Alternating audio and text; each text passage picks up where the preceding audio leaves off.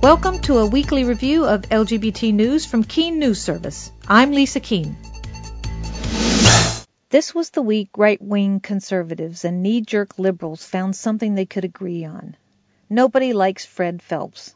Phelps is the guy who, under the guise of operating a Baptist church, has been dragging his family around the country to hold up signs bearing such offensive messages as God hates fags. The LGBT community has been trying to ignore him for almost 2 decades, a sometimes difficult thing to do. Phelps and his family followers stand alongside a gay pride parade route, holding enormous signs with hateful messages, taunting gay passers-by and trying to provoke a reaction.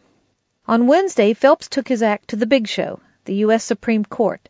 The occasion was oral arguments in Snyder v. Phelps, a case that tests how far the First Amendment will go to protect the right of protesters to make vile and hateful remarks. It goes pretty far, but the High Court has ruled in previous cases that it doesn't protect the right of a person to yell fire in a crowded theater. It doesn't allow one person to make false statements about another person that might injure the person's reputation, and it doesn't allow anybody to say something so provocative as to incite a civil disturbance.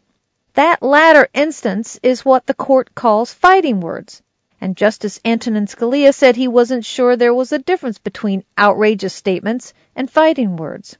Other justices, too, seem to balk at the idea that Phelps should have a First Amendment right to direct his outrageous statements at a private funeral service for a Marine killed in Iraq.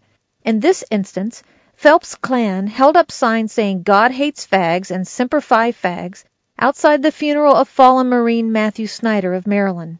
Snyder's family said the signs outside the funeral and similar messages posted on Phelps' website caused them emotional injury, and a federal district court jury agreed and ordered Phelps to pay the family $5 million. But Margie Phelps, Fred Phelps' daughter, and an attorney who represented him before the Supreme Court, said the group broke no law and that their messages, however uncomfortable they might make someone feel, are a legitimate exercise of their right to free speech.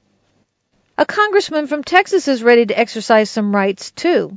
Representative Lamar Smith, who hails from Austin, Texas, says he has a right to intervene in 2 federal lawsuits in Boston that are testing the constitutionality of the Defense of Marriage Act.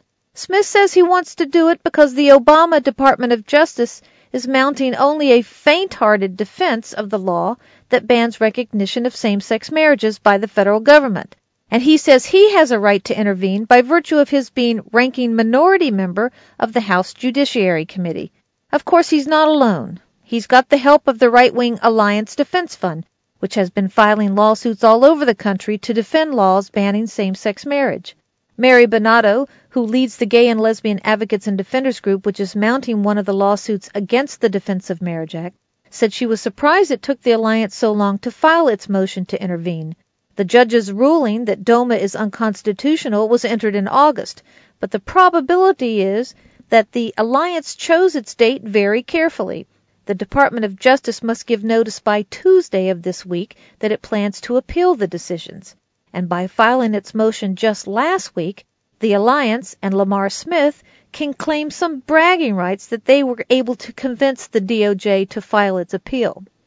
Timing is everything in politics, of course, and while Republicans would almost certainly deny that the motion to intervene in the DOMA cases was timed to take credit for an inevitable appeal, they were the first to accuse the Democrats of introducing an immigration reform bill last week to maximize its benefit for attracting Hispanic voters in the midterm elections.